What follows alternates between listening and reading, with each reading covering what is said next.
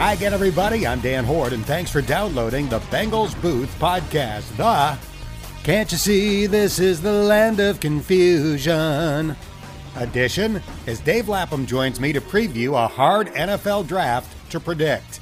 2 years ago, we knew the Bengals would take Joe Burrow. Last year, it was Team Chase or Team Sewell.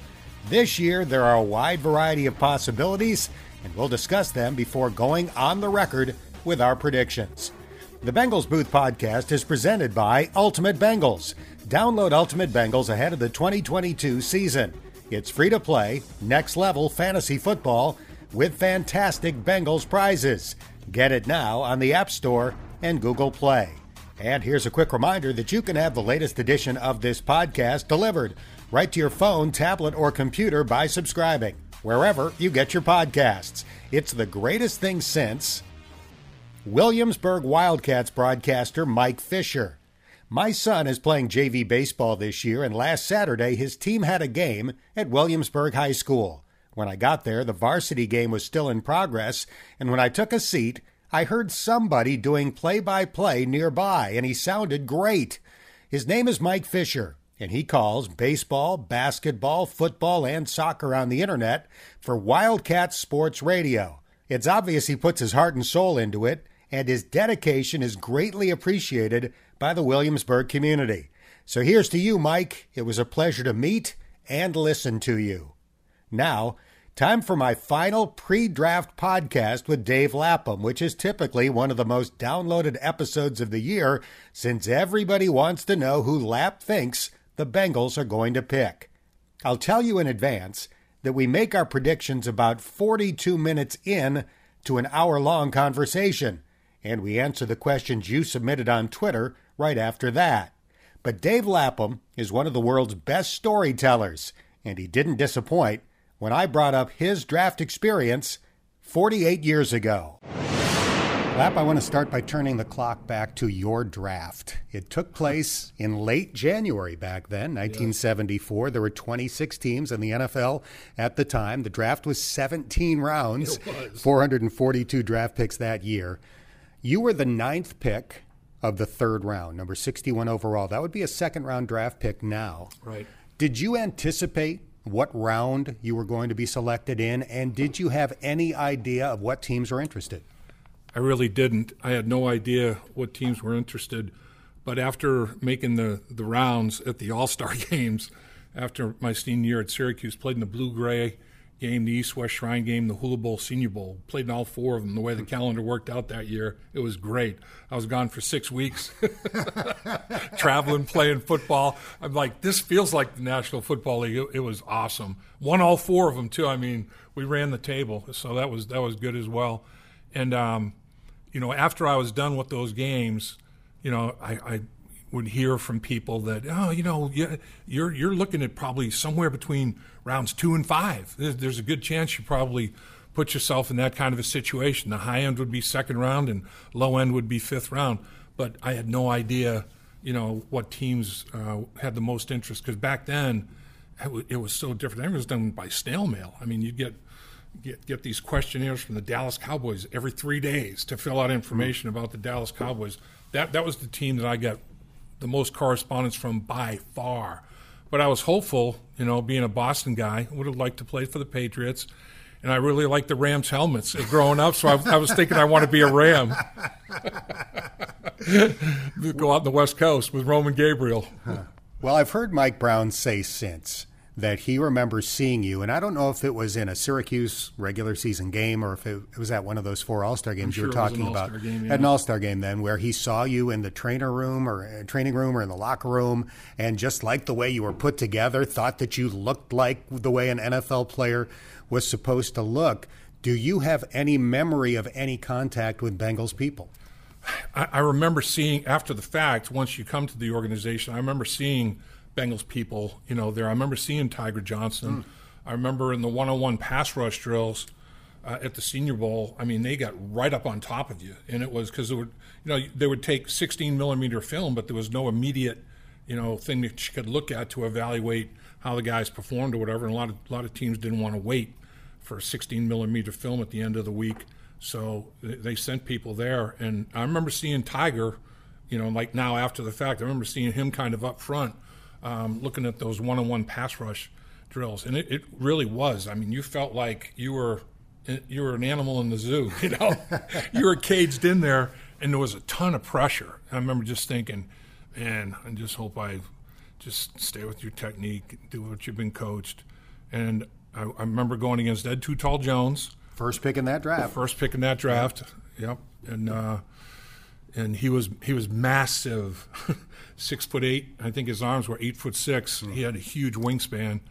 And as a tackle, and then as a guard, I remember going against Carl Barzilauskis, who was early first-round pick of the Jets, played at Indiana, big Barzo. So it was two different styles of guy, and thought, I kind of held my own. I think I did okay, So after the fact, all kinds of things go through your mind, overreacting positively and overreacting negatively.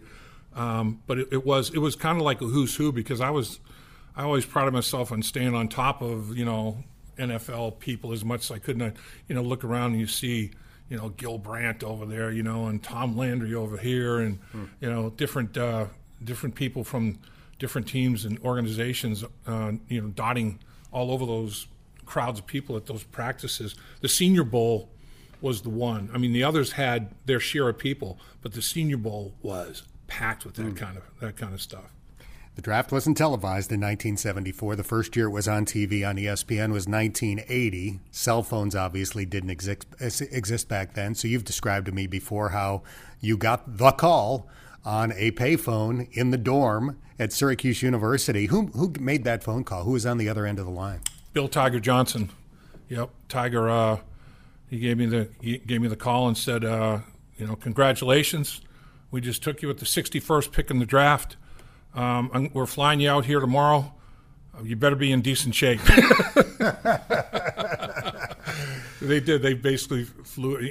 We're going to fly you out to, quote, meet the media, the local media, and met the local media for 15 or 20 minutes, then went out in the field, shorts, T-shirt, and he just did a thorough workout to find out a little bit more about, have me pulling, going through like obstacle course type things, almost like the 3-cone drill that's in existence now, and just wanted to see like more overall athletic ability and all that sort of thing. And then we had our first rookie mini camp, and then the veterans came in the last couple of days of that, and it was literally full contact without helmets or pads. I mean, they were coming after the rooks, to test you out, see what kind of player you were going to be, and if you're going to whine and moan and complain, or if you're going to just come back for more or whatever. So it was an indoctrination for sure. And your college buddies at the Cuse did not leave you in good shape between getting the news that you were drafted and that Tiger Johnson workout the next day. No, I was a hurting unit. I mean, my older brother came up for the draft, and my college roommate and a bunch of guys in the team, shots. We was taking shots. Whew, I was struggling the next day, struggling to get up. And my older brother basically made sure I got on the plane, because if I had missed that plane, I would have been in bad trouble. But I got on that plane, and the flight attendant saw I was in bad shape, knew I was a hurting unit, and she graciously gave me a 6-pack of Coca-Cola. She said, I think you might need these. You look like you need to have something to try to settle your stomach and everything down. I said, oh, bless you, thank you. I probably drank 3 of them on the flight out. I was hurting unit, man. So as I mentioned, 17 rounds in the draft back in 1974. The Bengals actually had 22 picks in your draft. What was it like when 22 guys showed up after being selected in the draft? Yeah, I mean, I thought, is this our team? They just drafted a whole team. It was incredible. There were a lot of bodies that were run through at that point in time, and there weren't many college free agents, because what the heck, you got 22 draft picks, so there weren't any guys, not that many guys that came after the draft to come and try out. 17 rounds, like you said, well over 400 guys. I'm not sure there were many guys left, but yeah, it was such a different animal, such a different day back then. And one more thing about, working out with Tiger, he wanted to time me in the 40 again to see how it compared. And I said, Coach, I got to confess that I had a long night last night. He goes, you had a long night? What do you mean? I celebrated with my friends and family after the draft, and I overindulged, and I was up late. Are you an alcoholic? Was his first word. He goes, do we need to help you? Are you an alcoholic? I said, no, but I was last night, I think. And I couldn't even run a straight line on my 40. He goes, you were a little faster a couple days ago. I said, I can't get a straight line going here. It was funny. It really was. The first-round draft pick that year by the Bengals was Billy Kolar, your longtime friend, yes. Still an NFL coach, had a fine career, played 8 years in the NFL, but you had the longest career of anybody of those 22. 10 NFL seasons, a couple more in the USFL. How big of a point of pride is that? Yeah, I think, as a lineman, you hope to, if you can play, you hope to be, reliable, dependable, accountable, all that kind of stuff. And with that comes availability is another big ability to have, reliability, accountability, availability. And I did pride myself on that. Really, high school, college, and NFL, I tried to not only not miss games, I tried to not miss practices if at all possible, and so that was a mindset of mine from way back, and I think it was kind of inbred from a family trait kind of thing. My dad was a worker guy, never missed a day of work, was never sick. My mom same way, so that was kind of the mentality. If somebody was going to employ you, you show up and you grind every day. You do everything you possibly can to make sure that they realize that they made a good decision about you or whatever. So that was a big source of pride, was being able to play a long time and not miss many games in so doing. As I mentioned, Ed Too Tall Jones was the first pick in your draft in 1974, and then you have the Steelers, who famously drafted 4 Hall of Famers, Lynn Swann, Jack Lambert, John Stallworth, and Mike Webster. They also signed Donnie Shell as an undrafted free agent. He made the Hall of Fame. There were 6 Hall of Famers in your draft. Dave Casper, the tight end with the Raiders, was the 6th. The Steelers got 5 of the 6 guys that wound up in the Hall of Fame, and honestly, that draft class probably cost you a Super Bowl ring or two. Put him over the top. I mean, no question about it. Donnie Shell wasn't even one of the 400 guys drafted. I mean, college free agent was 17 rounds in the draft in the Hall of Fame. Unbelievable. Tells you a lot about the culture, and their ability to evaluate. Mike Webster, a really good friend of mine, got to know him really well in those All-Star games. And 5th-round pick, at the center position. You talk about putting the bat in the ball. Lynn Swann, who they drafted in the first round, he won the Senior Bowl for us. He caught the game-winning touchdown pass from David James out of Kansas, quarterback out of Kansas, and we got $1,500 a piece instead of $750. $750 to lose or $1,500 to the winner. And I was popular on campus, man. As soon as I get back, that $1,500 went quick. We went up to Tecumseh Club, TC's. That $1,500 went pretty fast. One other interesting nugget about your draft, and then we'll move on to this year's draft. No quarterbacks taken in the first 2 rounds. Not just the first round, the first 2 rounds. Danny White was finally selected in the 3rd round by the Cowboys. Right, and the Bengals took one, as I recall. Mike Barilla was taken by the Bengals in the 4th round out of Stanford. So he felt like, I'm one of the highest guys selected in the draft, even though, it's a 4th round selection. But again, it'd be closer to a 3rd round selection in today's football with more teams, participating in the draft. But that was interesting. And I wonder how many will be taken in this year's draft.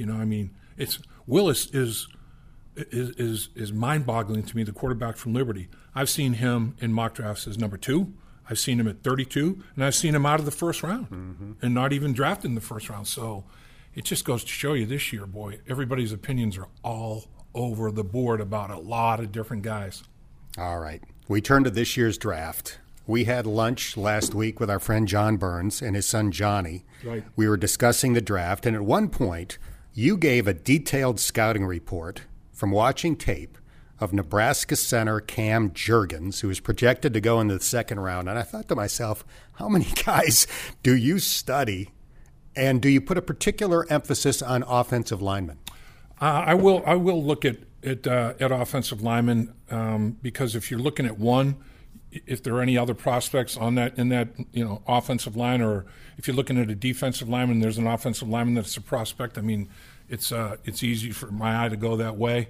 But this guy to me is the Linderbaum of the second round. I think he's pretty talented kid. I mean, he's a tight end.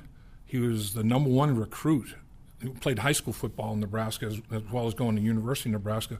He was the number one recruit out of high school at Nebraska. He was the 7th tight end in the country recruited by Nebraska, but they moved him to center. And here's a guy that won the state shot put championship 3 times, won the discus championship 4 times, put the shot 63 feet 6 inches, threw the discus over 196 feet. It's like, dude, this guy's got some power, some strength. He's got big, strong hands, as a result of that. And I know I did that. I put the shot and threw the discus, and I know that helped me. I know it helped me with balance, with body control, with overall strength, particularly hand strength and stuff. You got a 12-pound object in your hand that you're controlling. And he put the shot in college at Nebraska, 16-pounder, over 56 feet, I think, something crazy like that. This guy he's got 33.5-inch arms. He's got long arms. He's got long arms, strong hands. I'm thinking, that might not be that bad a scenario if in fact, he's a lot of people have him rated 2nd, 3rd round, late 2, early 3. I mean, the Bengals obviously, if they wait till the 3rd round, he still might be there. I'm not sure they'd take him, at the late 2nd round. If they wait till the late 3rd round, he could be gone. And so, it's like, geez, maybe they'll take him with a late 2. Or if they trade down, Dan, and get an extra 2nd-round pick, they won't get an extra second. If they trade back, which I think is a high percentage, since 2017 they've done it 4 out of 5 drafts. The only draft they didn't is they drafted a wide receiver that is pretty good. This guy can play. T. Higgins. T. Higgins with the 33rd pick in the draft. They stayed there and took him. I just think that there's a strong chance that somebody's going to try to come up and grab one of those quarterbacks late, and say, well, it could be one taken at 32, got to get up to 31 to get him. Let's move up. Let's get the 5th year. We've talked about this before. I mean, I think there's a possibility, and the way they're paying cornerbacks, wide receivers, these guys are making $20 million in some cases. Maybe you want to have one of those guys the 5th year. So would the Bengals at 31, and they wouldn't trade back if they've got somebody identified that I want for salary cap reasons. I mean, shoot, the way all these guys are getting paid, what the heck? You might as well. You want that extra year, although if you have a great player, you're not going to get to that 5th year anyway.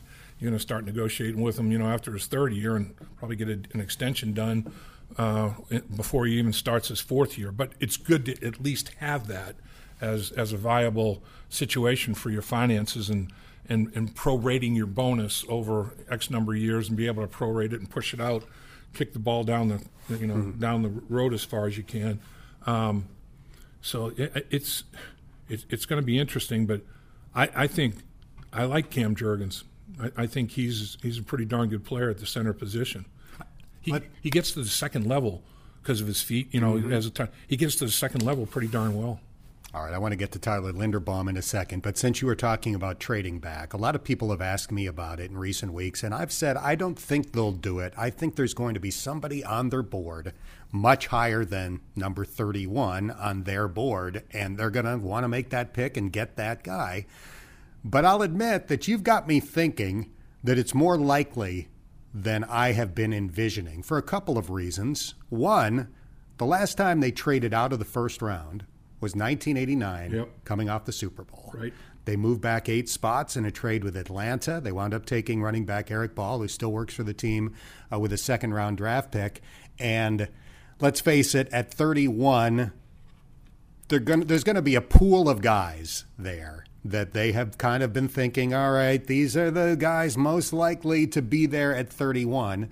And if several of those names are still available and they can move back a certain number of spots where they're still assured of getting one of those guys, and pick up an extra third or fourth round pick, that seems like something they would be very inclined to do. Yeah, I mean, I think Duke talked about buckets of players, and I think the buckets are big because, I mean, there's not a consensus on the first pick of the draft, who it's going to be. Never mind the best player at each position. I mean, there's debate and dialogue with all of it.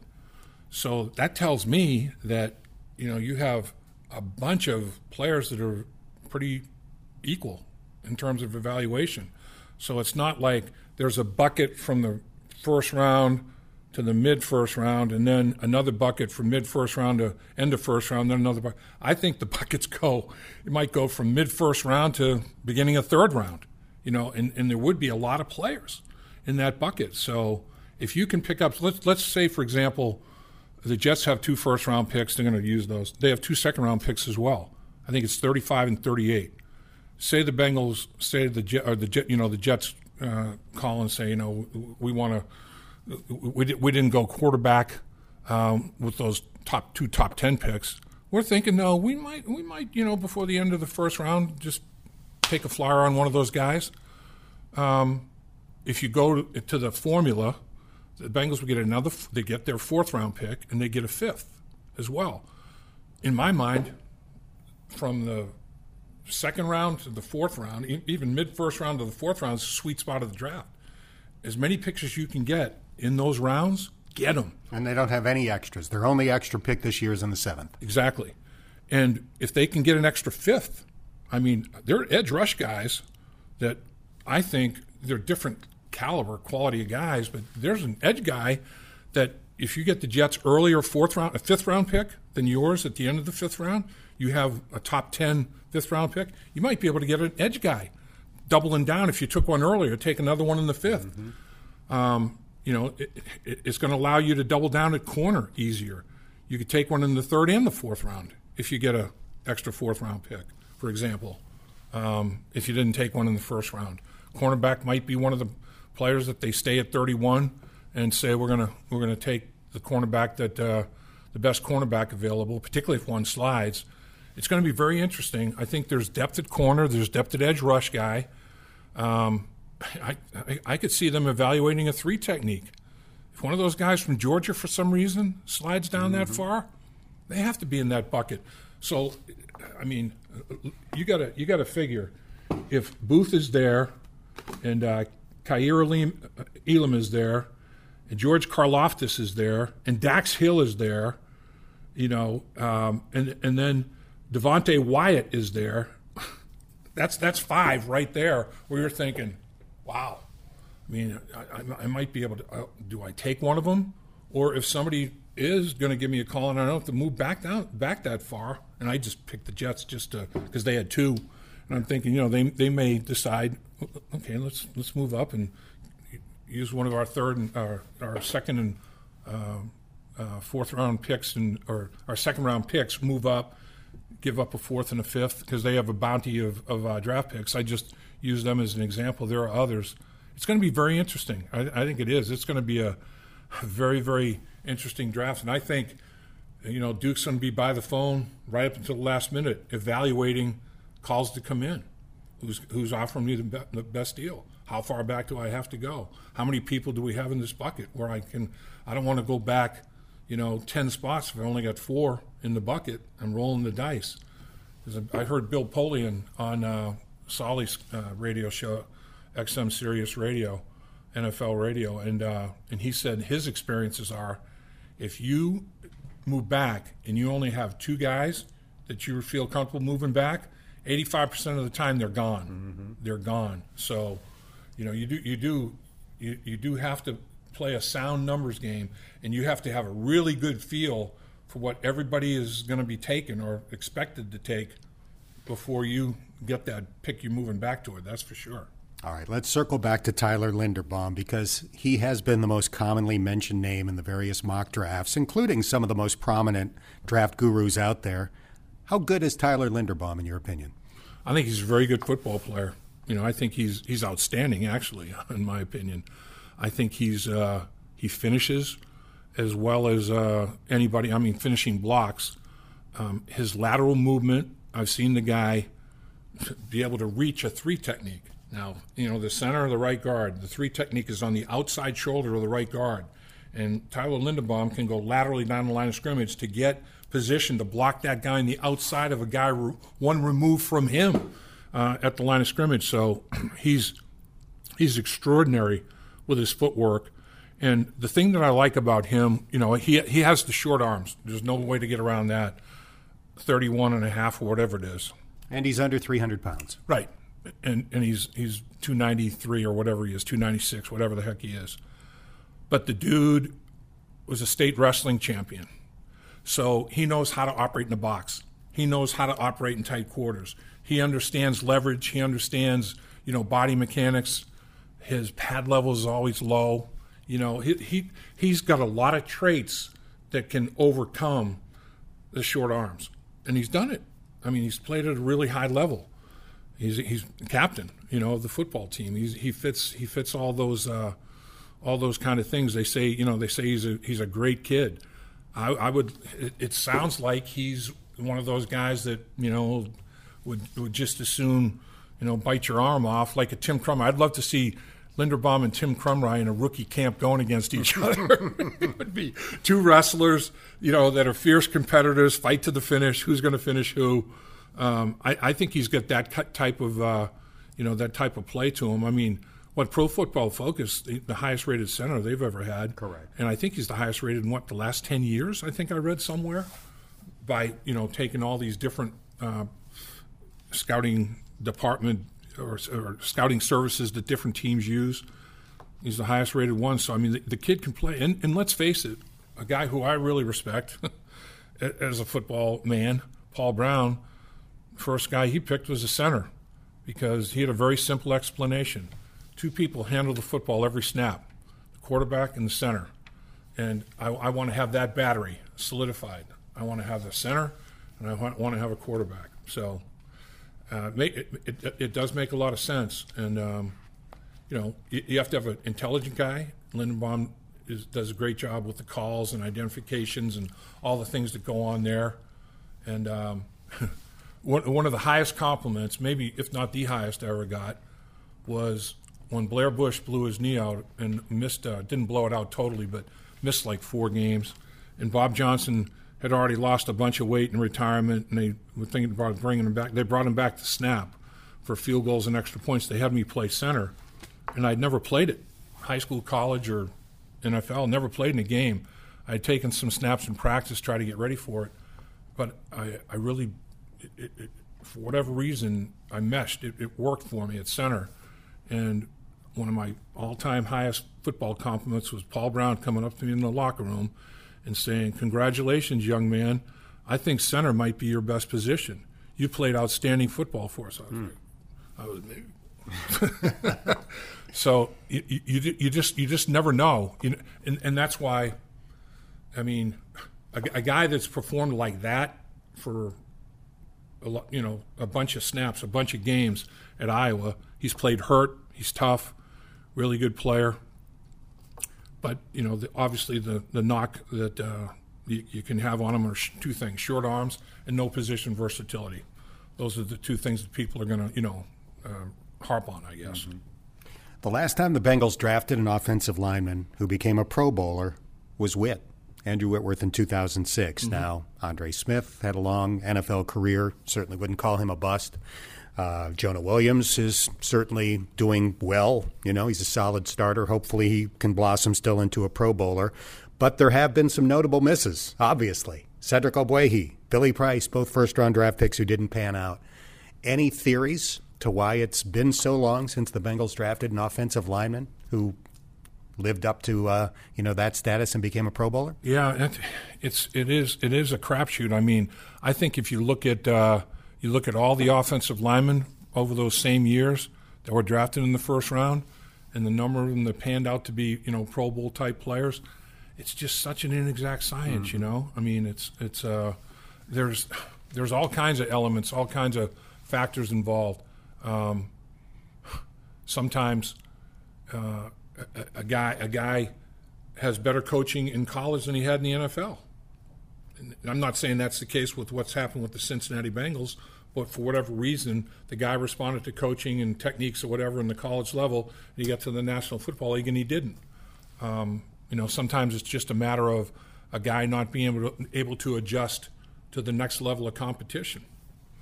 And it's funny how if your whole life you've been able to win, battles, individual battles, win a lot of games and win your matchup, then all of a sudden you get to a situation where, I think Jackson Carman's going through that a little bit.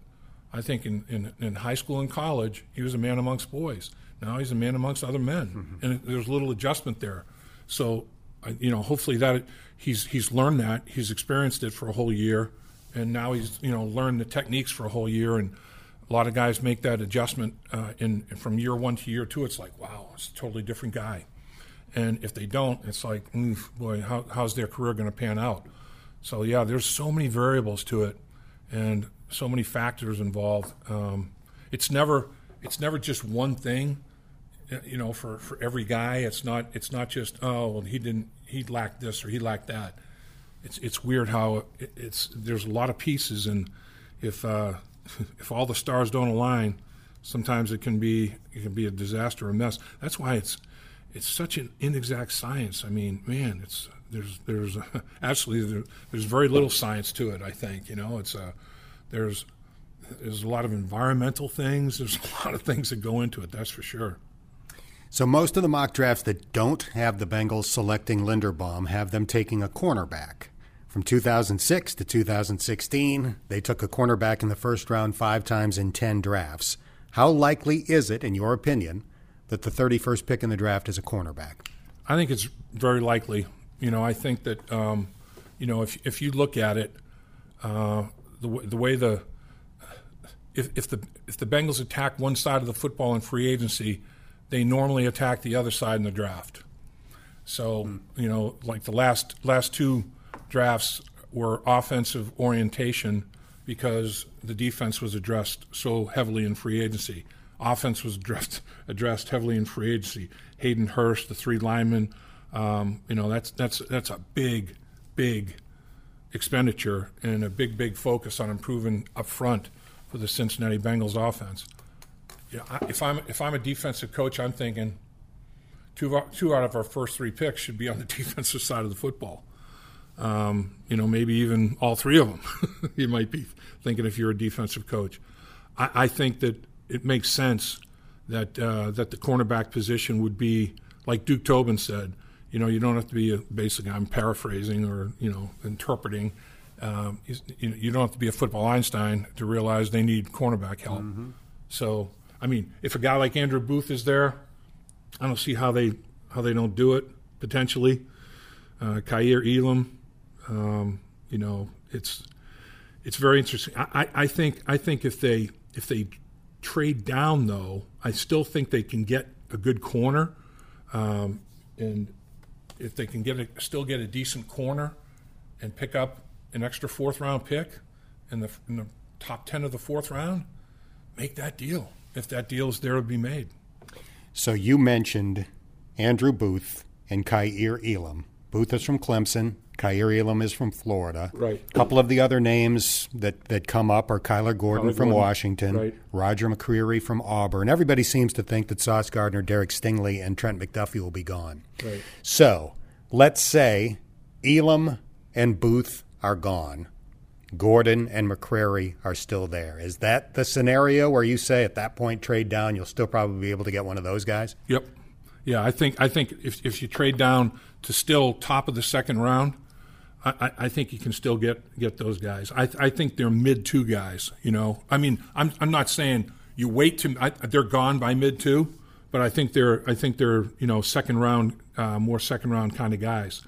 And then a guy that this is further down the road, and you saw this guy, and I'm thinking 5'8", 174 pounds. Marcus Jones from Houston, though, that dude is physical, man. He plays, and he's got 9 returns for touchdowns, 6 kickoff returns, 3 punt returns. I'm looking at that and saying, you get a little double dip award. He won the Paul Hornung Award, most versatile college football player, position versatility. Mike Hilton, gives you that. This guy could be like a backup to what Mike Hilton can provide for you a little bit. And then, we're not even talking about three techniques. I mean, if like I said, if Devontae Wyatt is there, I mean, you got to think about that bad boy. And then later on, if you trade down into the second round, a guy like Perrion Winfrey out of Oklahoma, big body, long arms. Man, he's a little stiff. His lower body's pretty stiff, but man, I'm telling you, man, when you've got a guy, I hated guys that could lock out those big arms, and it was like you were blocked in an octopus, and you could never get to their body, Mm-hmm. And this guy has that type of look. When you watch him on tape, it's like, dude, this guy is a big old beast. I mean, I don't know. You start thinking about Trey McBride in the second round at tight end. Not a first round. I wouldn't go 31, but if you trade back, you go with the best tight end in a lot of people's mind. Trey McBride as a tight end potentially. I mean, there's places they can go for sure. And I've got edge rushers. Edge rushers are so important because the best way you can improve your secondary, the quickest way you can improve your secondary, is get a better pass rush and make them have to cover for less time. Mm-hmm. That's the bottom line, because it's in this league now. The way teams use personnel groupings, formations, sophistication of all the personnel, and the way they'll change tempo on you, sometimes you can't roll guys in there. But when you can roll guys in there, you've got to, because in the NFL, in the fourth quarter of some games, it looks like 7-on-7. The pass rush is gassed. Mm-hmm. And it's like you don't have offensive and defensive linemen. It's just, you got linebackers and secondary people covering backs and tight ends and receivers, and they can't, it's impossible to cover that long. So if you can have, literally 2 deep at every rush position you have and roll guys in there, you can never have, not only it used to be you can never have enough good cover guys, you can never have enough good corner. Now you can never have enough good cover guys, and you can never have enough good rushers. So Bengals address that edge pass rush.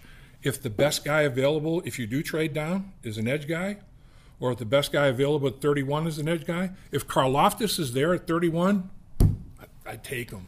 Mm-hmm. He's a bigger version of the H-boys. The energy, the enthusiasm, the doggedly determined, never quit, gonna play. My motor never stops running. That's what this guy is, and he's a bigger version of it. It would be Special K meets H-boys with Karlaftis. Is safety in play at 31, specifically if Daxton Hill from Michigan or Lewis Cine from Georgia is there? Boy, that would be interesting, because I do think those type of safeties are what Lou Anarumo is looking for, because they can play slot as well. I mean, they both have extreme position versatility. Cine will knock your teeth loose. There's no doubt about it. And Hill he's gifted. He's a talented kid. If they take one of those guys in the first round, is the handwriting on the wall that Jessie Bates will not get an extension before July 31st? That's a, you'd have to wonder. You'd have to wonder about that, and that might be a factor in whether you go there or not. And you might say, okay, well, these guys obviously they're worthy they're in the bucket for the 31st pick, but we have other guys in the bucket too. Do we have a bigger need than safety? Well, the big variable is not if we sign Jessie Bates, but if we don't sign Jessie Bates, we have a huge need. So that one's very, very interesting if a pick like that is made. But if you trade back and one of those guys is there, if your board said that, Hill and Cine are much better than what's there, trading back into the 40s, into the higher 30s, you got to pull the trigger, there's no doubt. How about guard? Zion Johnson, Kenyon Green, those are 2 names that are kind of mentioned in that 20 to 30 pick in the draft range. Should the Bengals pull the trigger on one of those guys if they're there? Well, the thing is, a lot of mocks that you look at, they're not there, Mm-hmm. So if they're there, they got to be in the bucket. They got to be guys that you have to think about, because they're very, very proficient. I mean, they're both. It's interesting though. A lot of these linemen, and I'm going to put Raymond, the big kid from Central Michigan, Bernard Raymond, from Norway, Denmark, wherever he's from. Mm-hmm. He was a tight end initially, and he's moved into tackle. He's another one. A lot of these guys overextend.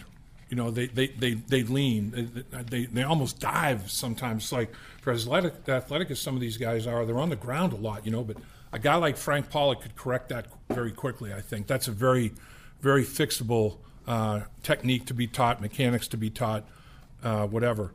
Yeah, I mean, those guys are in the bucket. But in my mind, you have your bucket, and then you have your need bucket.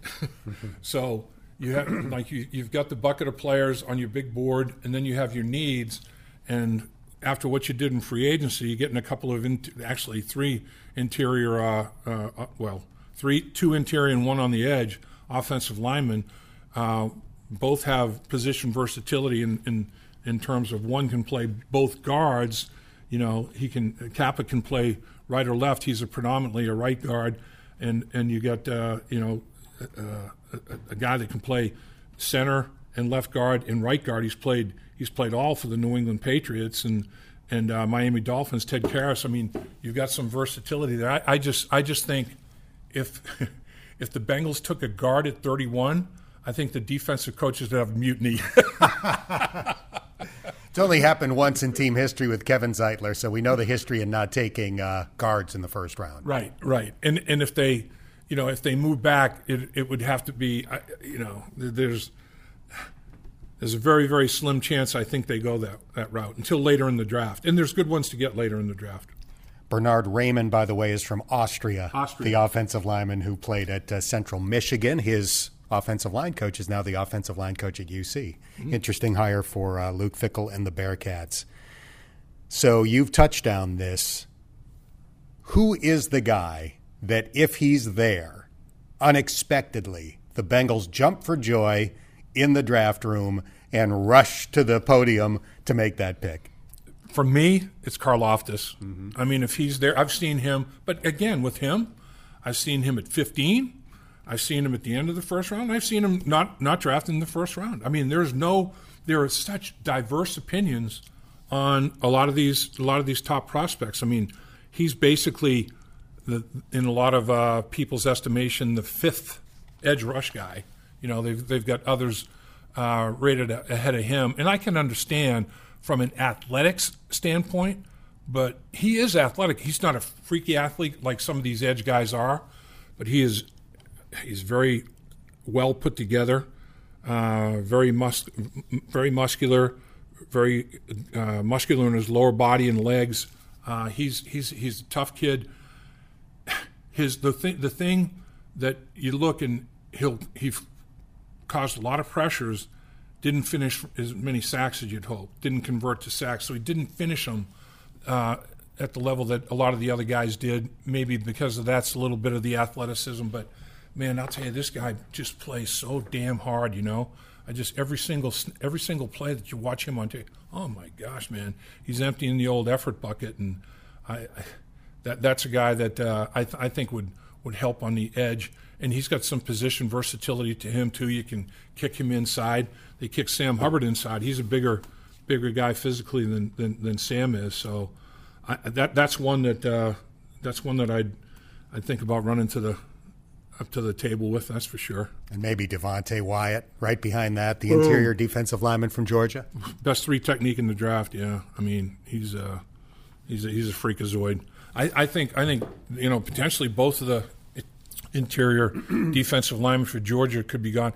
Georgia's defense, I mean, they're all first-round draft picks. It's unbelievable seeing and just an incredible hitter. And just he'll loosen every tooth you have in your mouth. He's incredible.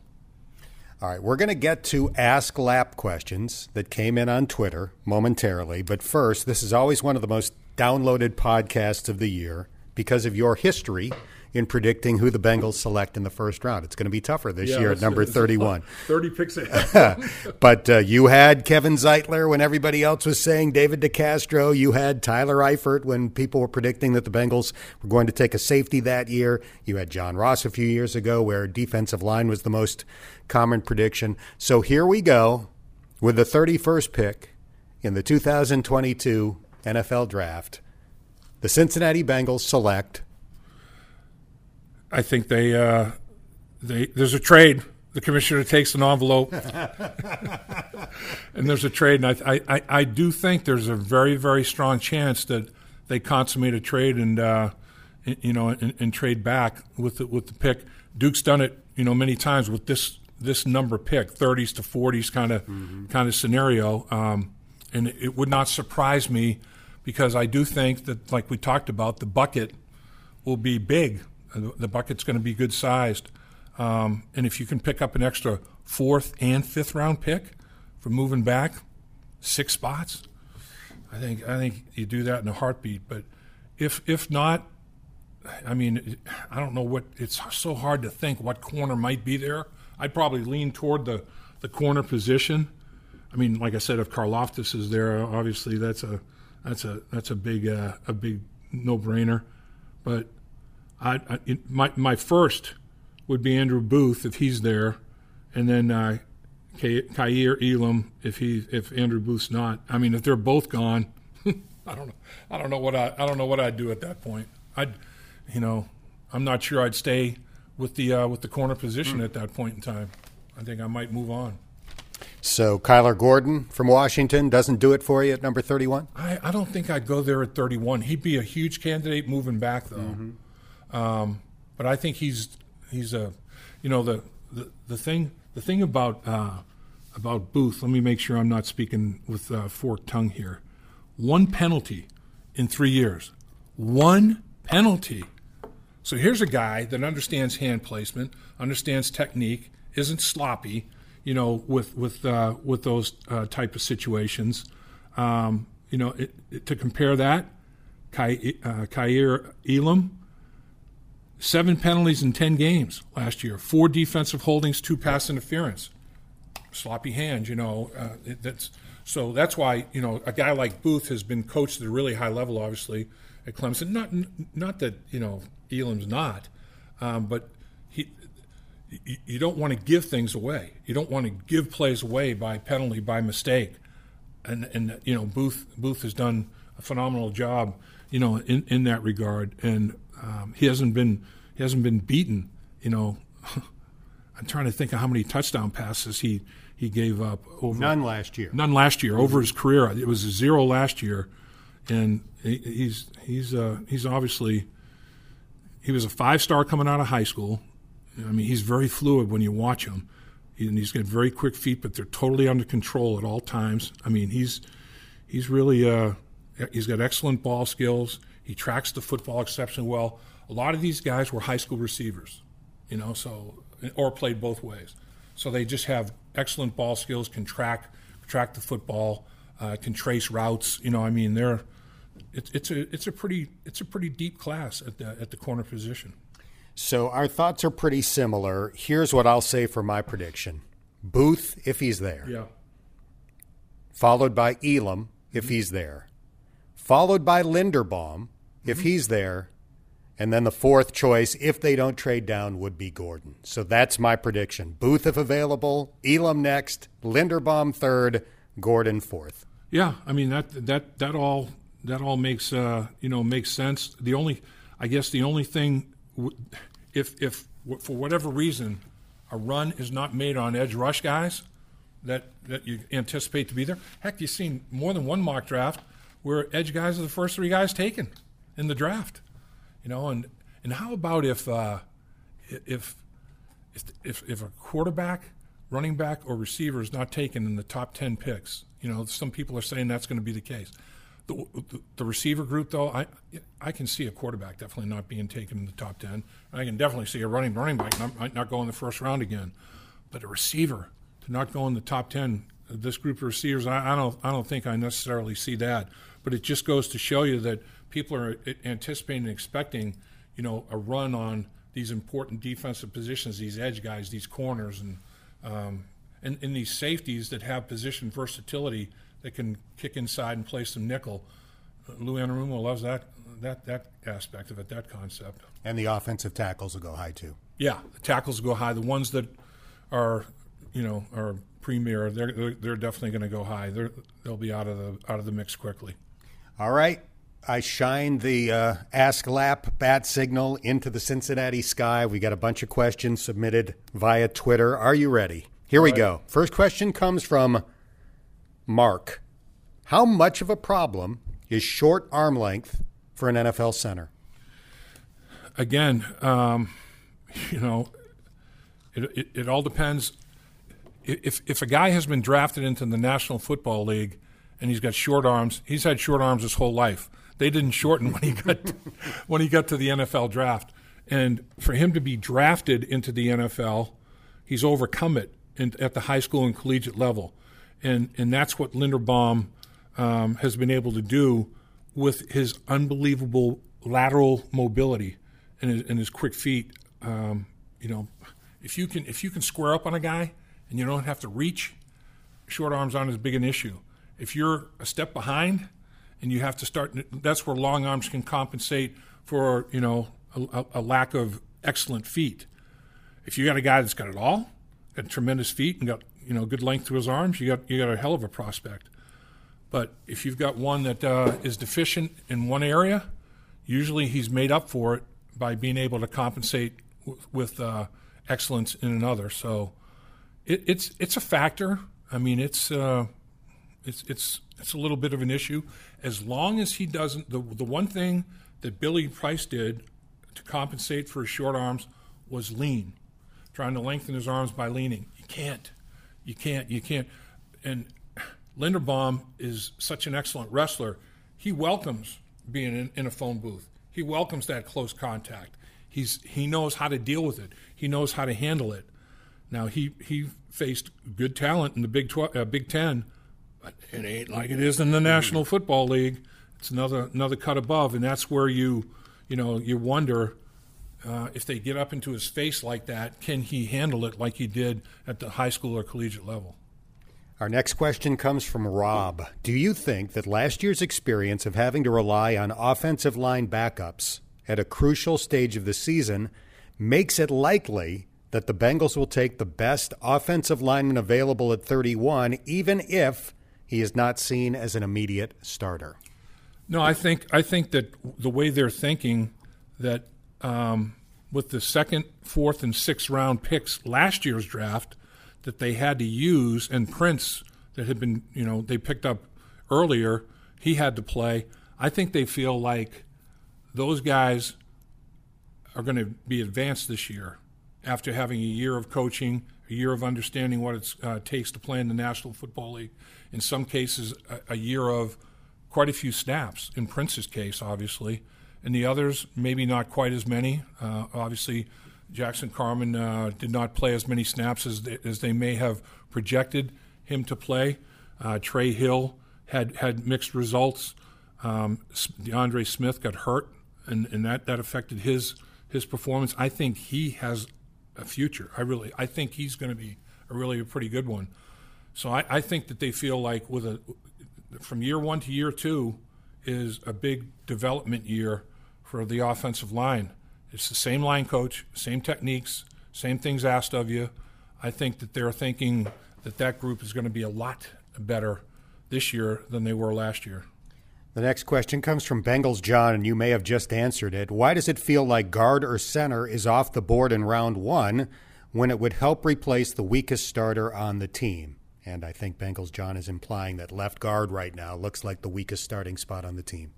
Yeah, and we'll have to see. And just because a guy isn't picked at 31 doesn't mean that he's not a good player when they do address the offensive line, because the offensive line will be addressed. I mean, in this draft, I wouldn't be upset if you go two corners, a defensive tackle, edge rusher, wide receiver, a couple of offensive linemen. That wouldn't bother me at all.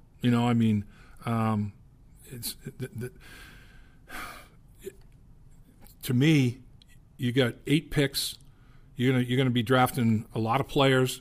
There are going to be good players that are going to be drafted in the 4th round on that could have an impact on the football team.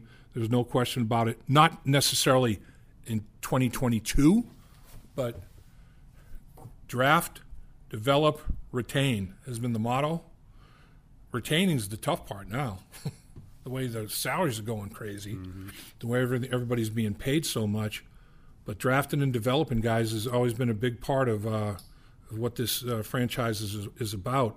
And it's not just first-round draft picks, it's every draft pick. From Governor Chief, who are the top 3 players you don't want the Steelers and Ravens to take in round 1? I'll say it doesn't have to be 3 players, but are there guys that you do not want to see wind up in Pittsburgh and Baltimore in this draft? Yeah, I mean, I don't want to see any of the real talented edge guys that are going to go real early in the draft potentially, slide and end up in Baltimore or Pittsburgh. I don't want to see Karlaftis in Baltimore or Pittsburgh. I think he's I don't know. Maybe I'm overreacting to him, but I think he's going to have a very, very good, solid NFL career. I'd say in terms of Baltimore and Pittsburgh, they always seem to find defensive players, not necessarily first-round picks, but defensive players that fit their scheme and their system and their coaching styles perfectly. There's a guy from Kentucky, just down the road here, 3-time captain at Kentucky. As I was looking through the defensive linemen, a 3-time captain, first time in school history, had cancer on his foot, melanoma on his foot, and he's overcome it. The dude is he's athletic, he's not a freak.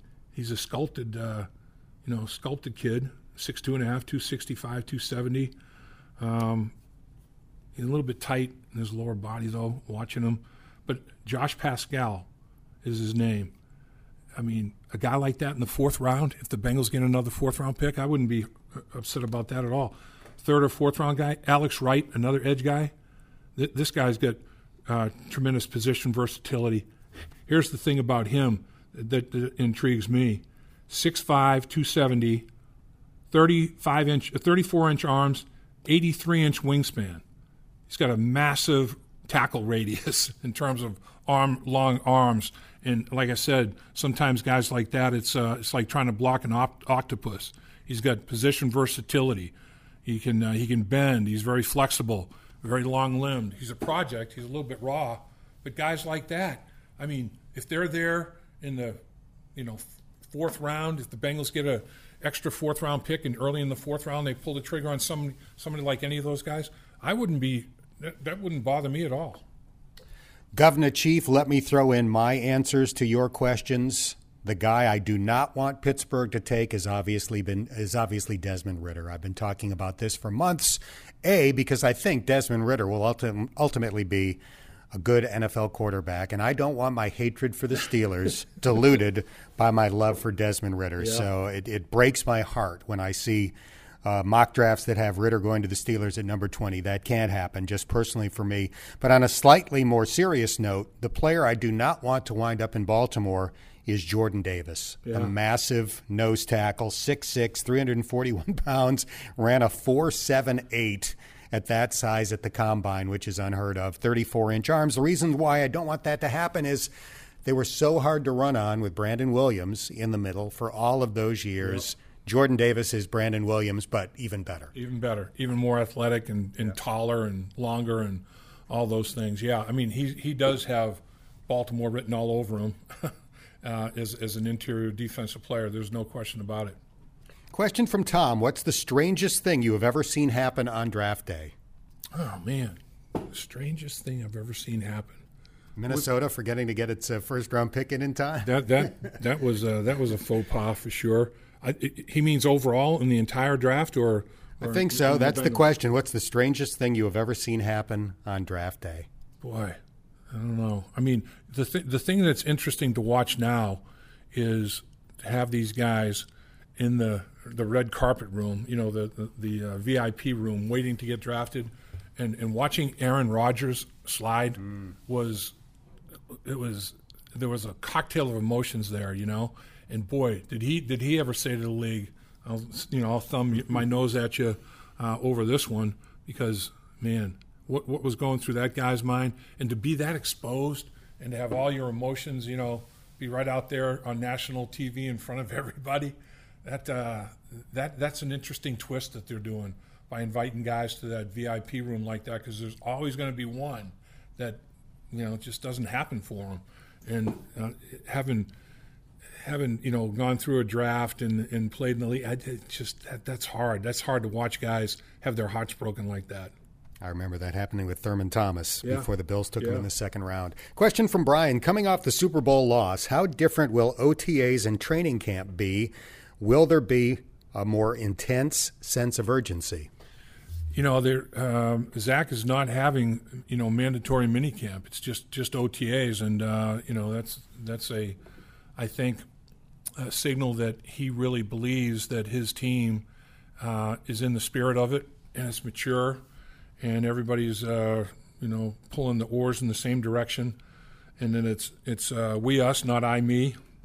So I think that's an interesting decision that he made, and I think it's a good one. I think that they had the longest season in NFL history, and not only physically do you need a break, but mentally you also need to get away from it and recharge the battery, both mentally and physically. So I think that's a little bit different. But I do think that I'm not sure that there's a sense of urgency for the OTAs, but I do think that based on the success they've had, I think that they are smart enough and aware enough to understand there's going to be a bullseye on their back now. And what they did last year from a work standpoint is not going to even be enough for this year. You're going to have to ratchet it up even a little bit more. And I remember experiencing that. We won the Super Bowl in 81, had a work stoppage in 82. We only played 9 games, but I remember distinctly, guys talking about, look, what we did last year, it ain't going to be enough this year because, man, we're the hunted now. We're not the hunter anymore. We're the hunted. And that's what this team has to realize right now, and I think they have a pretty good idea about it. I do think that the chemistry and the culture on this football team is pretty darn strong. Our final question comes from Decline Phase. The question simply reads, Step Brothers or The Other Guys? Have you seen either of those two Will Ferrell classic movies? I have to say I have not, but I am a Will Ferrell fan. Have you seen him, Dan? Well, I am the person that is well equipped to answer this question, although I've only seen one of the two. So it sounds like I need to see The Other Guys if there's even a question. But when I was the radio voice of the Pawtucket Red Sox, Step Brothers had just become available on DVD. So we watched this movie, I don't think I'm exaggerating, basically every road trip. Every roadie. And it is awesome. The classics, the Catalina wine mixer, Adam Scott's family singing Sweet Child of Mine in the back seat of their car, the tuxedo-wearing interviews, the sleepwalking scenes, the boats and hose video, the line from my chest pubes to my ball fro. Step Brothers is an all-time classic. My wife loves Step Brothers. Whenever it comes on TV, I'm forced to watch at least a chunk of it. So if you're only going to watch one or the other, go for Step Brothers. Step Brothers. I'll keep that in mind, and I will probably have to look at Step Brothers sooner rather than later. All right, that concludes this podcast preview of the draft. We'll be doing stuff throughout the draft. Look forward to seeing you late into the night on Thursday. Yeah, I hope that late night Thursday night isn't an announcement. And the Bengals have executed a trade. The trade is consummated with. Although, honestly, I wouldn't hate it, but it'd be a long day for nothing, that's for sure. I'll post new episodes of this podcast after each day of the draft. They'll be available when you wake up the following morning. That's going to do it for this episode of the Bengals Booth Podcast presented by Ultimate Bengals. Download Ultimate Bengals ahead of the 2022 season. It's free to play, next-level fantasy football with fantastic Bengals prizes.